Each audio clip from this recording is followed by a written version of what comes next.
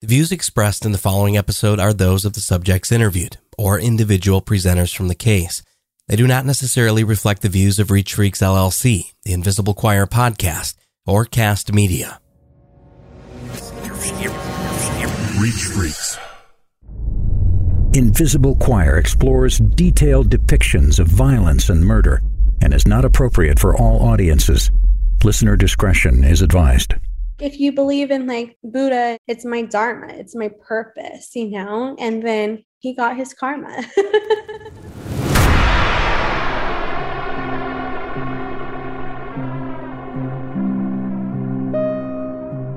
Sometimes in the depths of the dark and vast underbelly that is true crime, a homicide occurs that exceeds the interest of those immediately involved in the case.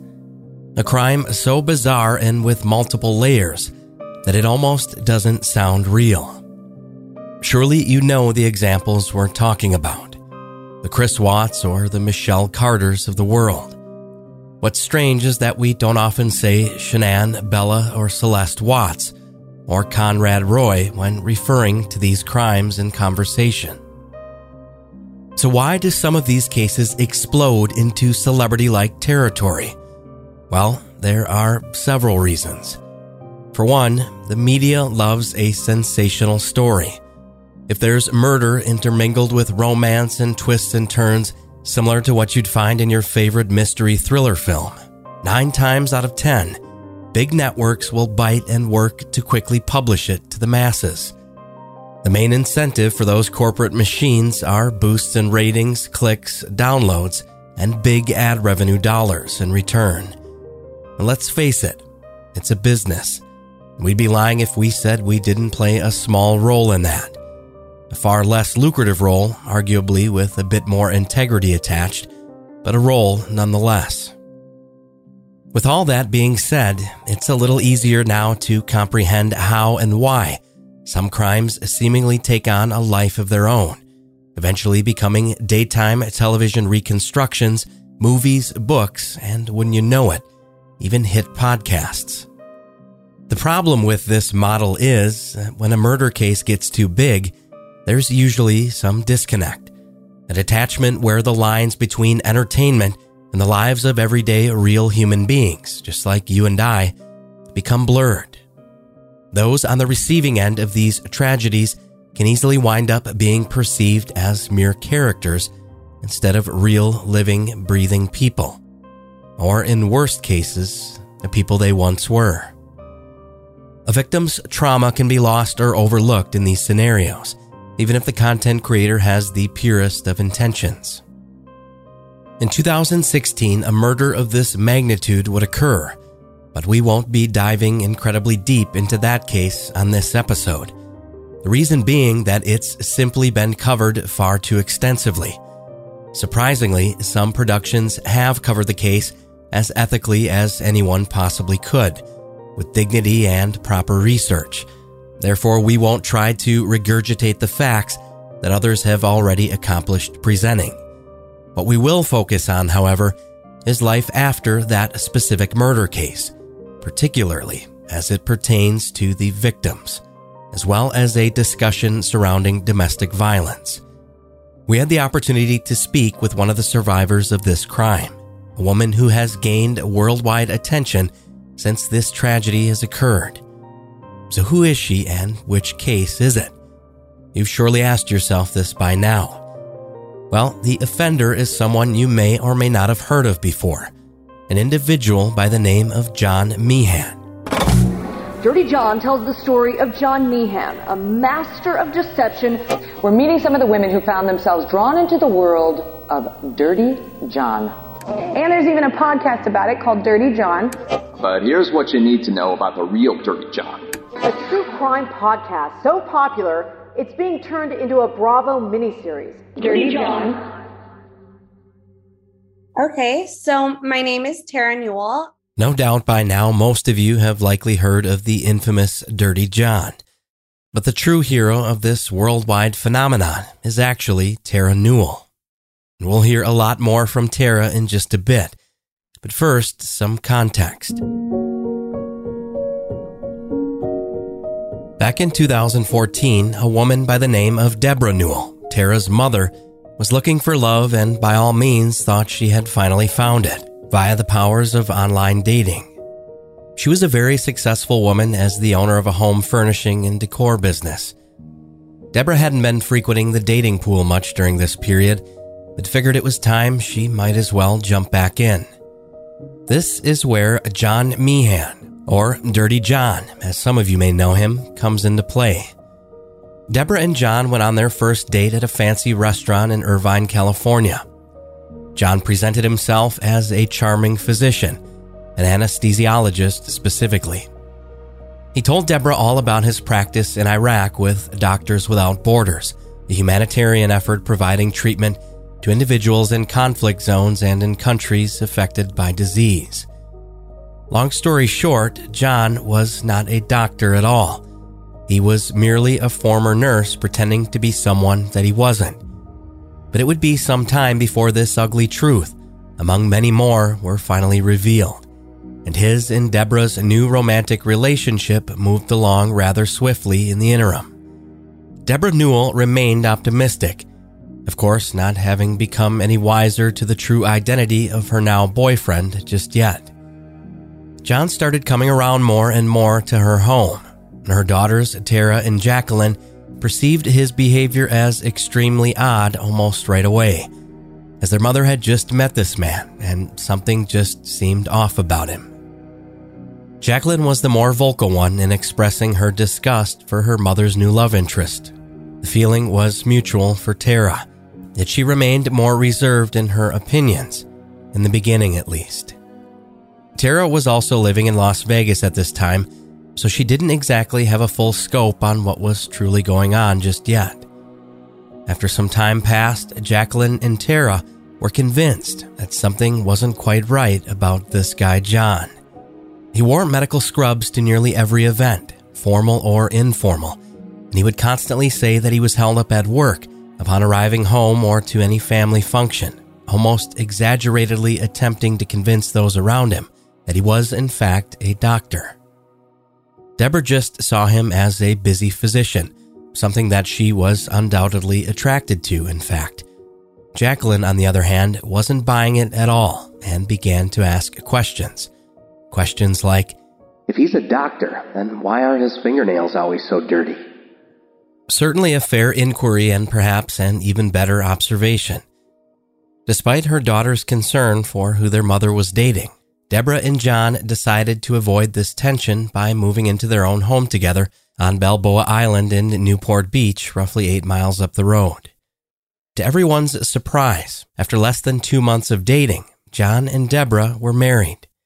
While Deborah was in Las Vegas on a business trip, they tied the knot at a courthouse with no guests or family present. Meanwhile, Deborah's family began taking a harder look into John Meehan's past.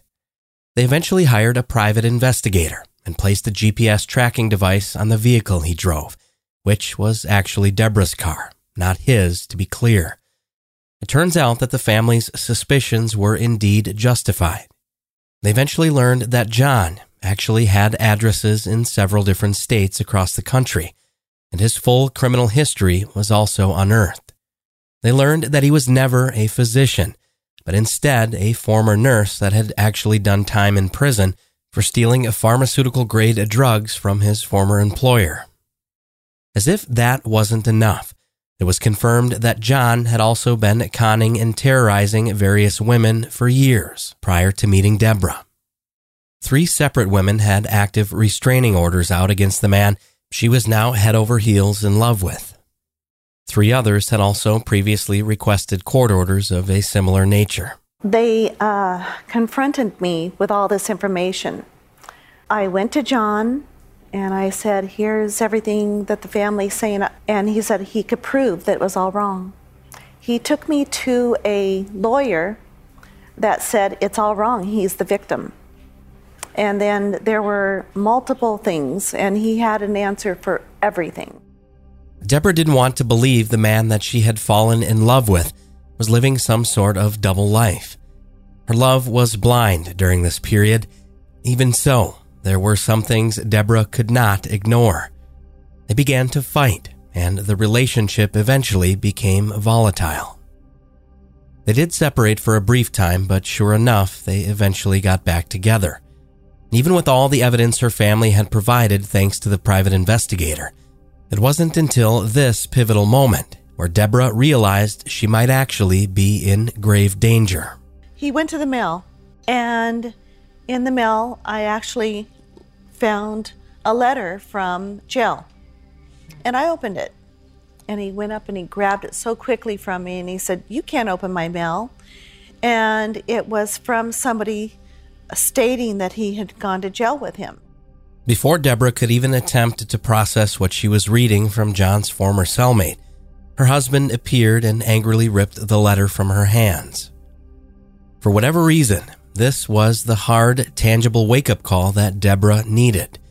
It was at this very moment she knew she had to begin making plans to get away from whoever this man truly was before it was too late. Deborah Newell set up an exit plan and put it into motion. She met with professionals to seek guidance, and they informed her that she was under the coercive control of John Meehan. Along with the help of her family, she gradually and carefully took steps toward her escape. Ultimately, this resulted in Deborah going into hiding for some 7 long months. I had to leave my business, my home. I literally couldn't see people like I used to. My whole life changed. John begged Deborah to get back with him, but she'd had enough. By April of 2016, she filed for divorce. John, who had since moved to Nevada after Deborah disappeared, began sending her threats, demanding money and making promises to ruin her life, including her professional career. A few months later in June, John stole Deborah's Jaguar from her office parking space in Irvine. The vehicle was found soon after, a block away, soaked in gasoline and set partially aflame. John was caught on surveillance camera committing the act. It apparently fell short of completely engulfing the car in flames, as he'd intended. There's much more to this story leading up to this point. The podcast Dirty John navigates through all of the meticulous details of this case, covering it in its entirety if you want to check it out and learn more. But for the sake of our summary, we'll fast forward just a tad toward the ending, where someone would survive a deadly attack, and someone else, unfortunately, wouldn't be so lucky.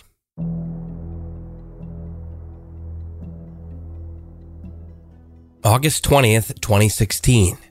Deborah Newell's daughter Tara was on her way back to her Newport Beach apartment. She had one thing on her mind, and that was to get ready for a Jason Aldean concert scheduled for later that evening. As she pulled into her complex's parking garage, her dog began barking incessantly at a man standing near his car with the trunk open. Tara paid the individual no mind other than quickly acknowledging him as a homeless man due to his ragged appearance.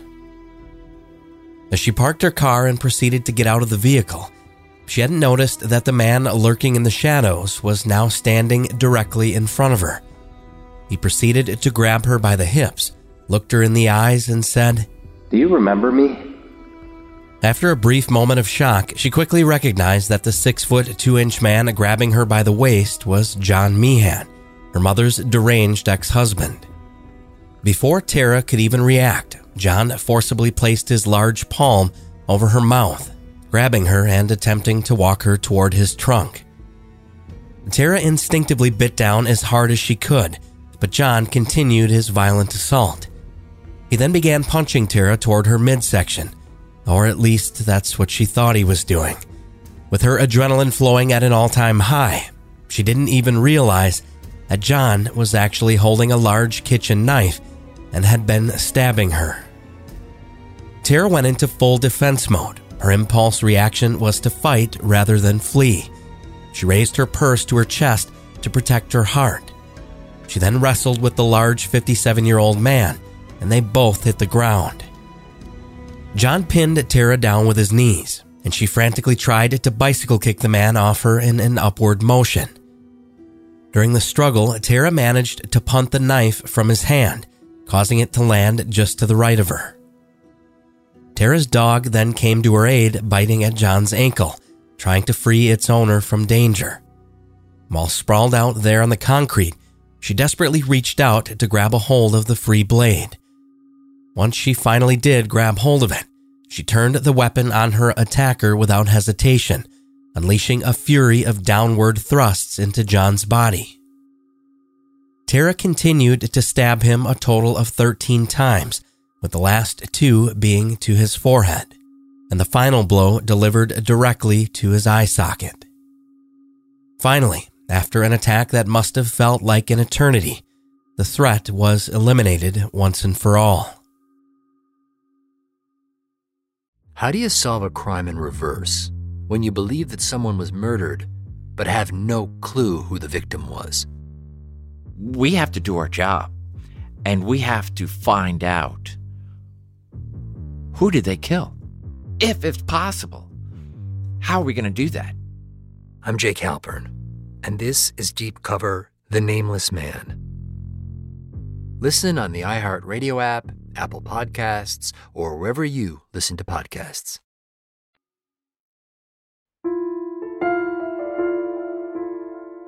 John Meehan was revived on scene by EMS and subsequently rushed to the Orange County Global Medical Center, where he remained on life support for a brief time, only he wasn't going to make it. He died a few days later after eventually succumbing to his injuries. Tara would make a full recovery, of her physical wounds at least. And there you have it, the expedited version of Dirty John. The media naturally had a field day when this story originally broke. Bravo made a dramatized TV series out of it, and the Oxygen Network put out a documentary series as well. Most outlets made it a point to focus predominantly on the fact that Tara had spoken out and attributed shows such as Dexter, Burn Notice, and specifically The Walking Dead to helping her survive that day. She went on record to say that stabbing someone through the eye is the fastest way to the brain, the most successful form of a, quote, kill shot, she said. She went on to say that the act of killing John in this manner must have been inspired by the zombie series. There are several captivating aspects to this case, yet being that it was already so heavily publicized, we thought we would take a different approach. The main thing we thought we could contribute, and what we wanted to shed a stronger light on, is the broader topic of domestic violence in this case. We'd like to note that we recognize our position as men in this discussion, both from our writer's standpoint and my role as the host and creator of Invisible Choir. We'll never pretend to fully understand what it's like to walk in the shoes of women affected by such horrible forms of manipulation and abuse at the hands of violent men. With that being said, recognizing our place here also means realizing the power even a small podcast such as ours can have. We'll continue to use this platform to help others whenever the opportunity presents itself, but some topics just aren't for us to offer adequate reflection or advice on. That's why we wanted to talk to someone who has truly earned that right, and who better to provide insight on the complexities of domestic violence than the woman who put an end to one man's monstrous reign of terror when she killed Dirty John. And that person, of course, is Tara Newell. I am best known for the Dirty John series and being a survivor for taking down my stepdad. I was 25 at the age of that event happening, and I am now 31 years old. Tara was alone in a parking garage when she was forced to make a life or death decision that day. And in that moment, it was kill or be killed in the most visceral and literal sense. Having been 6 years removed since the day she courageously took down her attacker, in addition to her mother's abuser, we wanted to know, most importantly, how Tara is doing and what she is up to now. Yeah, so I have been up to a lot of stuff since everything happened. I have been doing life coaching since to help other women because so many women reach out to me and ask advice with what they're going through. And because I came out of it on the other end so strong, I'm a real pillar for a lot of people to come to. And then on the side, I've been doing dog walking, house sitting. Right now I'm at someone's house sitting. Staying busy is important for Tara. She spends most of her days helping other women, teaching workshops, answering messages online, and working other various gigs to make extra income. An interesting way Tara has been able to connect with even more people, believe it or not, is through the popular video-based app TikTok. I have started a TikTok actually recently. I am a millennial. I'm not a Gen Zer, so I wasn't too familiar with like the start of TikTok and the true crime space on TikTok. I didn't know it was a thing on there until my friend Collier Landry told me, like, you need to get on TikTok and tell your story. It's so hard when it's like people know my attacker's name, but they don't know my name. And so I came on TikTok to tell my narrative and my story, because when you do a show, it's like, or a podcast, and I appreciate the platforms for letting me tell my story. However, I don't get to tell it exactly how I want it told. The friend Tara mentions, Collier Landry, is another person with an incredible story of overcoming trauma. Landry's father brutally murdered his mother when he was just 11 years old. Tara and Collier have become close through their mutual grief and understanding of pain. Pretty early on into our conversation, Tara went on to express her frustrations as they pertain to how certain entities have capitalized on her situation. This is something she clearly wanted to express, and it's something we'll go into much more detail about in just a few moments. Tara explained to us the value she sees in social media. She uses platforms such as TikTok and Instagram as a way for her voice to be heard, and a way to tell her story firsthand rather than solely through podcasts or TV shows. This is a big reason we were so glad to have her on Invisible Choir. We wanted to listen to the woman everyone seems to be so compelled to speak for and not with. And without a doubt, she's making sure people are listening now.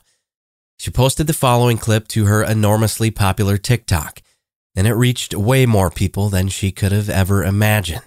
Hi guys, I am Tara, and I killed my stepdad in self-defense. This simple 6-second clip currently has over 4.7 million views. The internet can be a strange place, and Tara is the first to admit that, especially after reading some of the comments under the video. Many users made it a point to acknowledge the t-shirt she's seen wearing in the video, which reads, "Daddy's Lil Monster." It's from the movie Suicide Squad and was a complete coincidence, according to Tara. But that doesn't mean she didn't hear about it from the peanut gallery in the comments section. It's a mixed bag of people, she says, and while the majority of her interactions online are those reaching out with words of kindness, expressing how her story has in some way helped them, there'll always be the, quote, trolls comfortably typing hurtful one-liners from behind their keyboards. But if we've learned anything about Tara by now, it's that she is incredibly strong. She's endured more emotional distress than any one person ever should, and we'd be remiss if we didn't acknowledge her mother Deborah in that same conversation. We were curious how she was doing after all this time as well, and how their relationship has changed since. My mom is doing okay. There is always ebbs and flows of trauma. You know, one day you're great, you're doing well, and then the next day something happens that triggers you and puts you into this state of fight or flight mode or even fawn mode, because we've been around these toxic people for so long. And John was a psychopath, but my mom has dated so many toxic men before that. And so that was really a normalcy to us. Maybe not in the sense of John trying to kill us and from there, but these toxic men in our lives were so common. And so I think that the show has made us grow closer together and everything coming out, because we had to confront everything because we're going on TV shows and talking about it. So we have to deal with everything that we're talking about. And it really allowed us to bond more together. I think that we've had a lot of fights about things, but it's important to have that communication and move to a different space where before we didn't have great boundaries with each other. So we really had to learn what was healthy. It's truly remarkable that through such tragedy and pain, this mother-daughter bond has actually been strengthened. They've been forced to overcome this lifelong obstacle together, only bringing them closer through shared trauma. Tara goes on to admit that John wasn't the first man in her mother's life who was manipulative and potentially dangerous, however. One of my stepdads used to stalk my mom and literally watch her when she was in her stores and just sit there in his car. Talking about domestic violence and people's past abusers is so complicated and so fragile. And while discussing these topics are equally difficult as they are delicate, Tara knows the conversation is very necessary. We quickly learned that the dealings of domestic violence in Tara's family didn't just begin and end solely with her mother, Deborah. See, while Deborah has been in other volatile relationships before meeting John, the problems run much deeper, with origins rooted much further in the past. Tara was willing to explain exactly what she meant by this when we began discussing her Aunt Cindy, her mother's sister. Tragically, more than 30 years before Tara killed John Meehan, Cindy was murdered by her husband of 13 years. My mom's sister was killed by her husband. He shot her in the head and then he shot himself to try to cover it up. Back in 1984, before Tara was even born, the perpetual cycle of violence began, one that would plague this family for years to come, when Cindy Newell was gunned down by her husband and longtime abuser, Billy Vickers. Tara opened up to us about how this tragedy affected not only her mother, but her entire family as a whole. And it wouldn't be until much later on in life when Tara realized this suffering was in fact generational, a trend that was inevitably doomed to repeat itself if someone or something didn't put an end to it. We discussed how Tara may very well be the person to have finally broken this cycle in her family. I kind of saw the residuals of my mom, and he got out of jail and he was at all these functions. And I could just tell my mom, her energy, she would be stiff. She wouldn't want to react. Yes, you did hear that correctly. Billy Vickers, the man who killed his wife Cindy with a gunshot wound to the head, was released from prison after serving less than 3 years behind bars. The couple had just recently divorced not long before the murder. Vickers was jealous of how his then ex-wife began moving on without him, and after killing Cindy, he shot himself in the stomach and called 911 for help. Vickers would go on to make a full recovery from his self-inflicted injuries, and he appeared in court for a preliminary hearing roughly 1 month later. Billy Vickers' attorney claimed he committed the act in a, quote, state of temporary unconsciousness. And shockingly, he was acquitted of first-degree murder by a jury of his peers. He'd later plead guilty to a second-degree manslaughter charge and was given a 5-year sentence, though he only served slightly over half of that. One of the reasons most believe Billy Vickers got off so easily was that Tara's own grandmother testified in his defense. My grandma had a relationship with him in a sense, and she has been conditioned to forgive everyone, to believe men more so opposed to girls and whatnot. My grandma actually testified, and that lessened his time.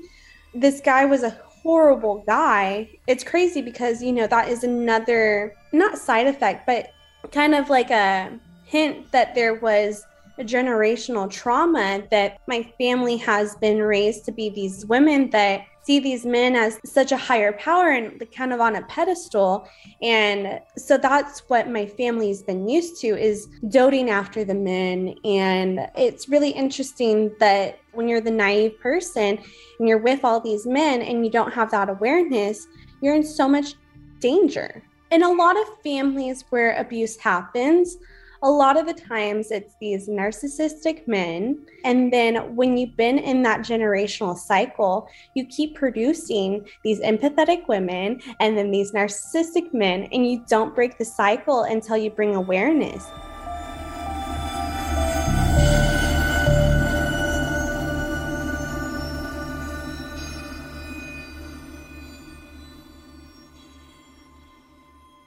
Tara has learned over time to be very honest with herself. She's clearly taken a lot of time to analyze these patterns in her own family, patterns that have unfortunately been ingrained in the fiber of that familial history for generations. After hearing this, we began to see why solutions to these issues are never simply black and white. The psychology of why people gravitate toward or can't escape dangerous relationships once they're in them is extremely complex. And Tara admits that knowledge of self is key in finding peace, but that knowledge didn't come until much later on down the road in her own recovery. Tara continues to heal to this day. But what about those who aren't there yet? What about the women who are in the thick of it now at this very moment and need help getting out? We wanted to know specifically what her mother Deborah did to escape, what her plan was, and what Tara learned by watching her mother go through that process. So my mom ended up meeting with a lawyer before she left John because she wanted to plan her way out. During this time, leaving the abuser, it's the most dangerous time. So she had to be extremely careful.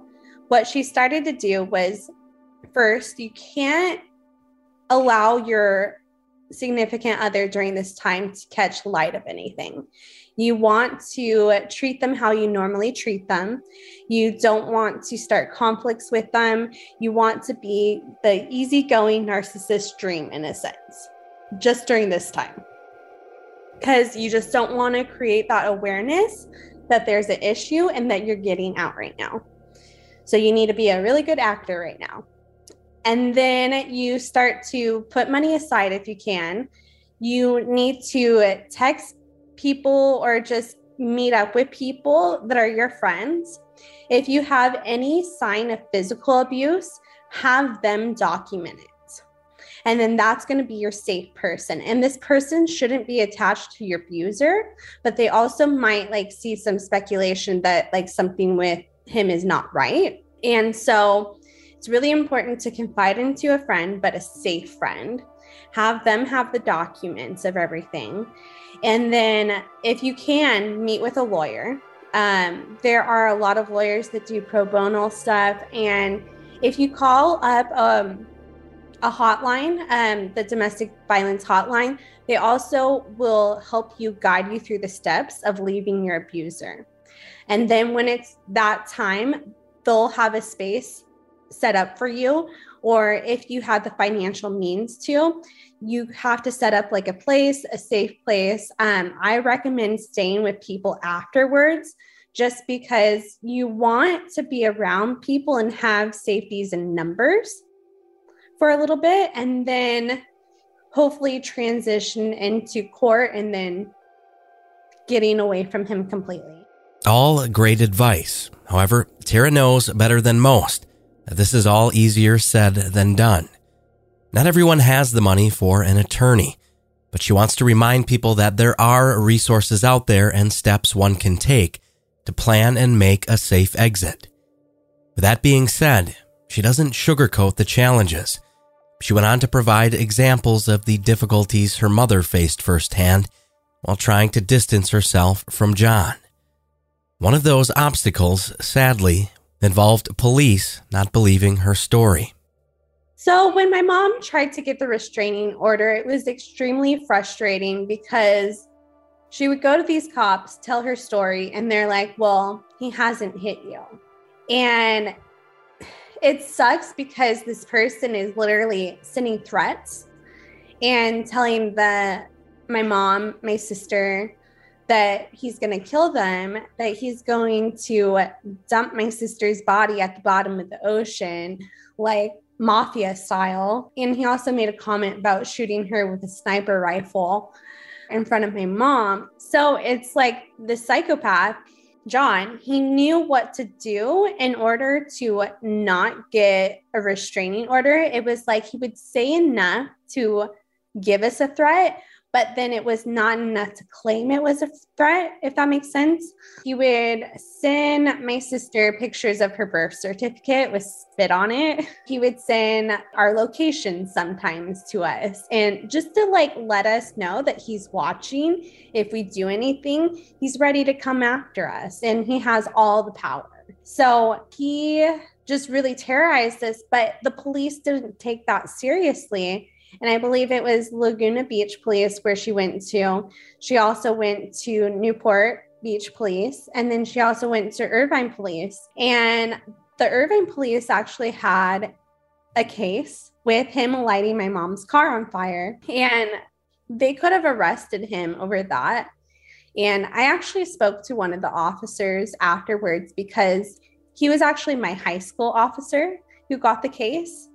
And he felt tremendous remorse for not being able to get that guy, not being able to get John.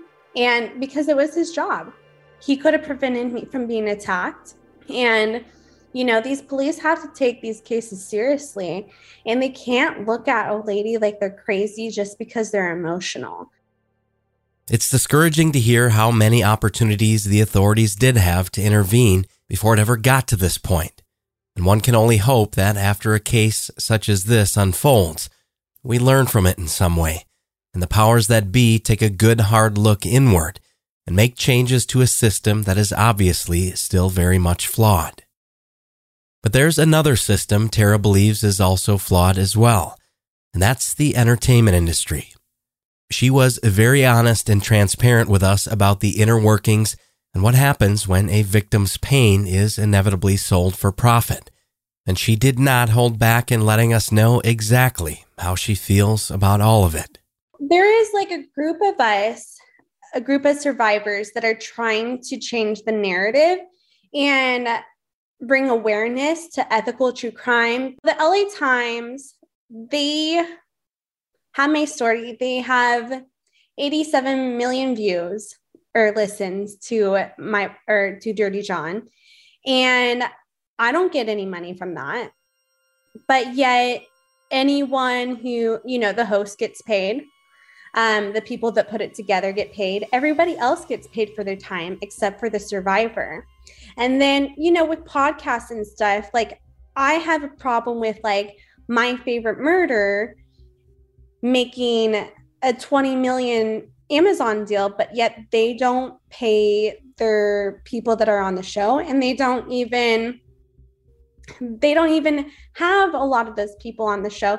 But my friend was on My Favorite Murder, and she is a survivor, and this is like the first survivor that like they're really bringing on their podcast, and they need to do better because they literally talk about these true crime cases, make jokes about it. I think they made a joke about me in one of their episodes, and I was like, excuse me? This is so rude. This is not something that you could joke about. And then there's so many other people. Like I think Crime Junkie has done my story without my permission. I'm here. I'm alive. I fought for my life. Like I'm so, you know, you hit me up. I'm so easy to be accessible to. And I'm alive where most of these women are not alive. I would like to use my voice. And it just sucks that like they probably made like 10 grand off of my episode, you know, and they're just making money off of people's traumas, but yet they haven't had me on. But yeah, I'm going to get angry and I'm going to start saying stuff because it's not fair for everybody to be making money off of my story, but me. And, you know, I did make money off of the Bravo thing, but it was like a lump sum I was given. I asked for residuals. I wasn't able to get residuals. And now if you think what Julia Gardner made compared to what I made, like, it's ridiculous.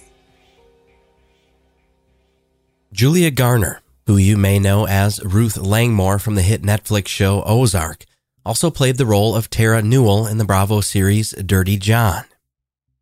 According to Tara, the show is currently in production for its upcoming 3rd season.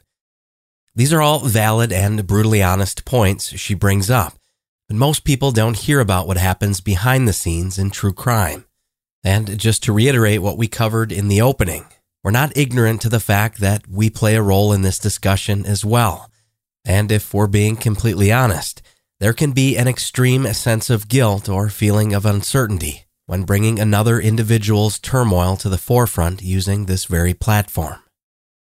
The cases we cover literally represent the worst day in someone's life, and that reality is not lost on us. After being at this for the past 3 years, we do, however, feel a greater sense of responsibility to make sure that we're doing right by these families and by approaching this content with care. Unfortunately, this isn't the case for every podcast, and Tara Newell has experienced that reality firsthand. The truth is, there's a very fine line between exploitation and presenting information on tragic yet very real life occurrences. Our conversation with Tara presented a greater opportunity for self-reflection, and as creators, we believe those moments are important to have. One thing is for certain, stronger ethics are definitely needed in this space overall, and Tara was more than happy to speak with us and was extremely easy to get in touch with, just like she said. What upsets her most is that some of the programs she mentioned didn't even attempt to contact her, and I think we can all agree that's the very least someone can do before they take the liberty of telling someone else's story. Ethics aside for a moment, let's be honest. Compassion doesn't exactly pay the bills, and Tara wasn't shy in telling us she could definitely use the money. She told us dog sitting had always been one of her greatest joys, and it was also a main source of her income before John met his demise in the parking garage that day.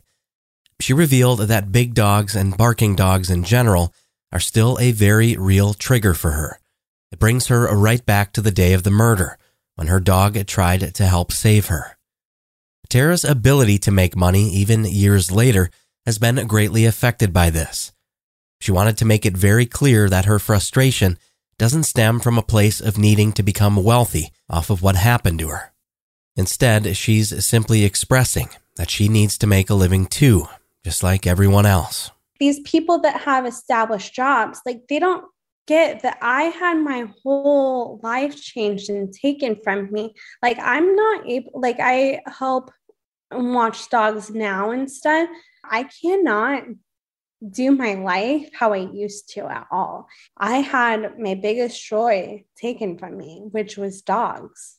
And I'm still trying to rebuild that and rebuild my life back. But people need to understand that I need to be making money off of telling my story too, because this is almost all that I do now besides doing my side jobs.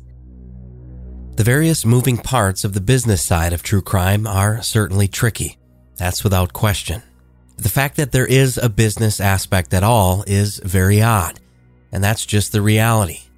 Believe it or not, it didn't stop there for Tara and her family with regard to the monetization issue. See, it wasn't just big networks looking to capitalize on their story. John Meehan's immediate family was too.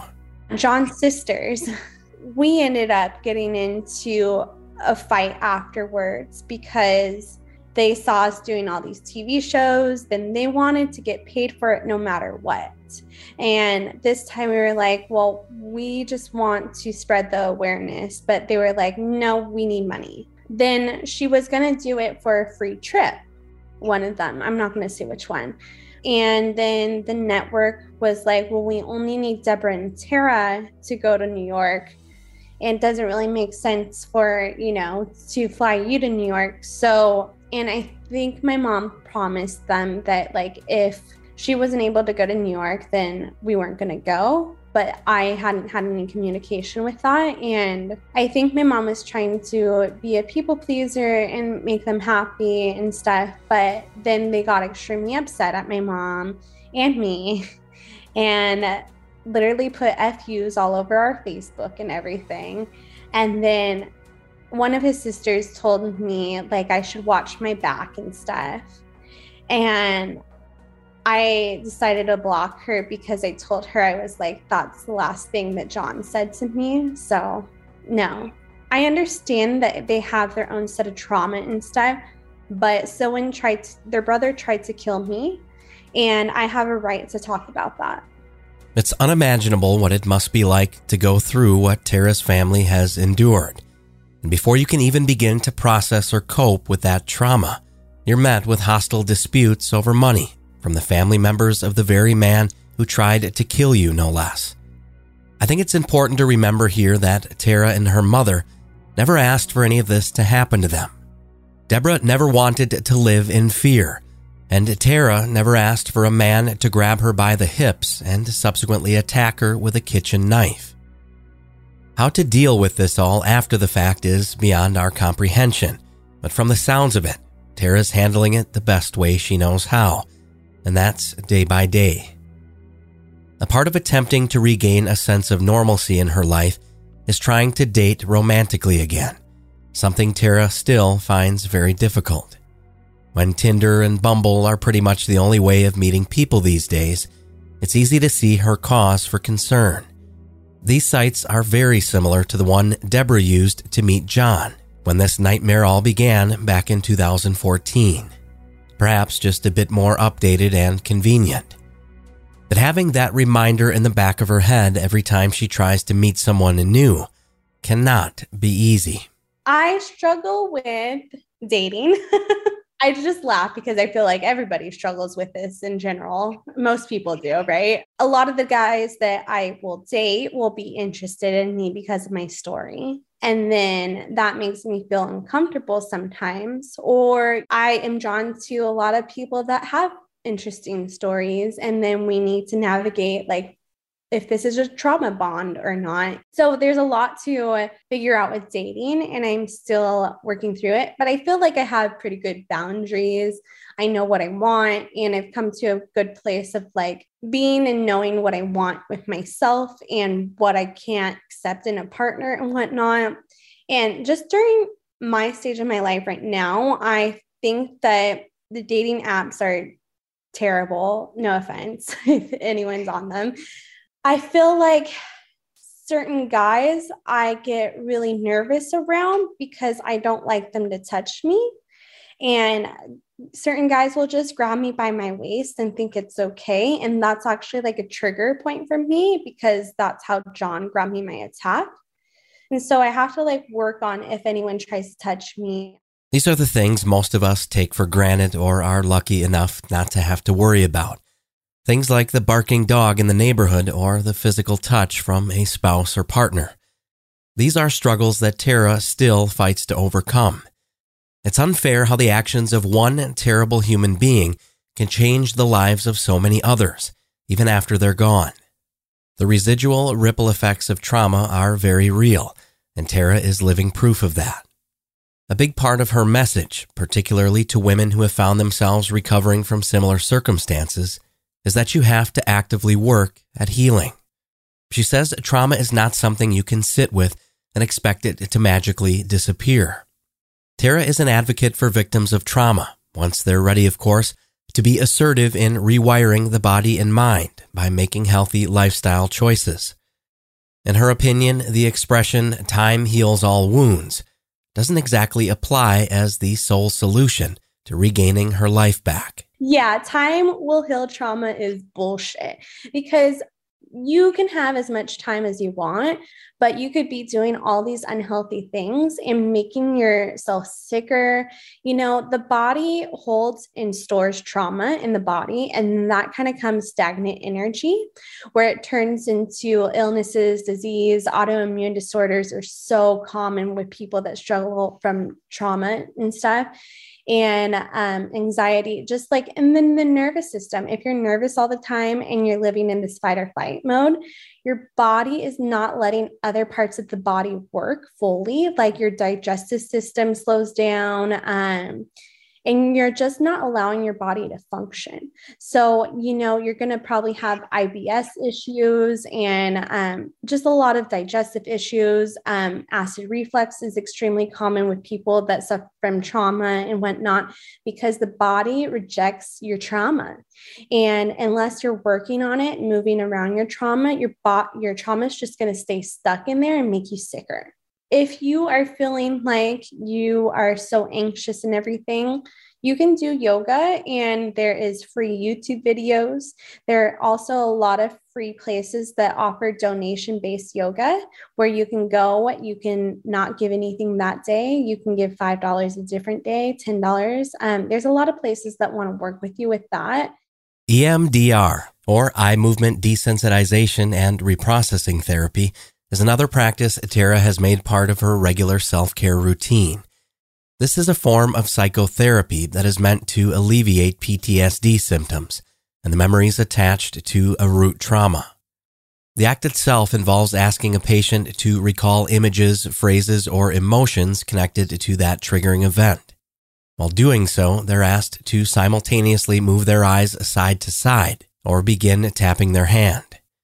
The study does not involve having the patient recall graphic details of said event, yet it is indeed focused on addressing triggers consciously while not suppressing them. While Tara says it may not be for everyone, she says EMDR therapy has helped her infinitely.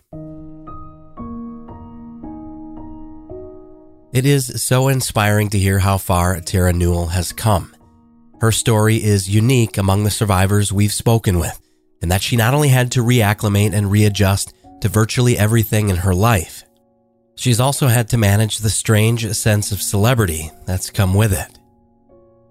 We were curious to know what this is like for her and what challenges she faces in that regard, as it would seem this level of notoriety might serve as a burden at times when all she's really trying to do is get better. Not a lot of things bother me. Well, I think it's inappropriate when people come up to me and are like, oh man, you're that girl that stabbed that guy in the eye. I'm like, whoa, that's a lot to take in. But yeah, hi, I'm Sarah. So I think that like when people come up to me and they're like, oh, you stabbed that guy in the eye, that's insensitive. But you have to just be careful how you approach survivors. Tara certainly has an impressive attitude considering everything she's been through. And while it is indeed a loaded question, we asked if there were one thing she wanted the world to know, in her own words, and not through some Hollywood scripted drama series or voice-acted true crime podcast. I want people to know that no matter what they experience in life, you can always make yourself better or get to a better place. Who I was 5 years ago isn't even who I am now. Before wrapping up my interview with Tara Newell, I asked her pointedly, given everything that she had been through, if she could go back in time to the very moment Dirty John Meehan came into her family's life, would she have done anything different? If she could magically open another door that would have effectively taken them down a much different, more stable path, one completely devoid of his presence or influence, one where they could have avoided all of the abuse, manipulation, and trauma. I found her response surprising, yet given what I've learned about her character in such a short period of time, I suppose not. The trauma, brings so much stuff forward, and it just, it sucks that someone tried to kill me. But at the end of the day, I would never want my life to be any different because I believe that it was supposed to happen and how it happened. It brought so many great things forward. And this guy is no longer here and can no longer torment any more women anymore. And that makes me so happy. If you'd like to know more about what Tara Newell is working on next, check out her Instagram at Tara Newell. That's TERRANEWELL. She and Collier Landry are about to launch a new ethical true crime podcast called The Survivor Squad. bringing you voices and stories from the survivors of true crimes themselves. If you or anyone you know is experiencing domestic abuse or violence, or any of the issues we've highlighted in this week's episode, Tara encourages you to reach out to her directly for support and guidance. You can visit her website at taranewellsurvival.com. You may also contact the National Domestic Violence Hotline at 1-800-799-SAFE. That's 1-800-799-7233, or visit thehotline.org.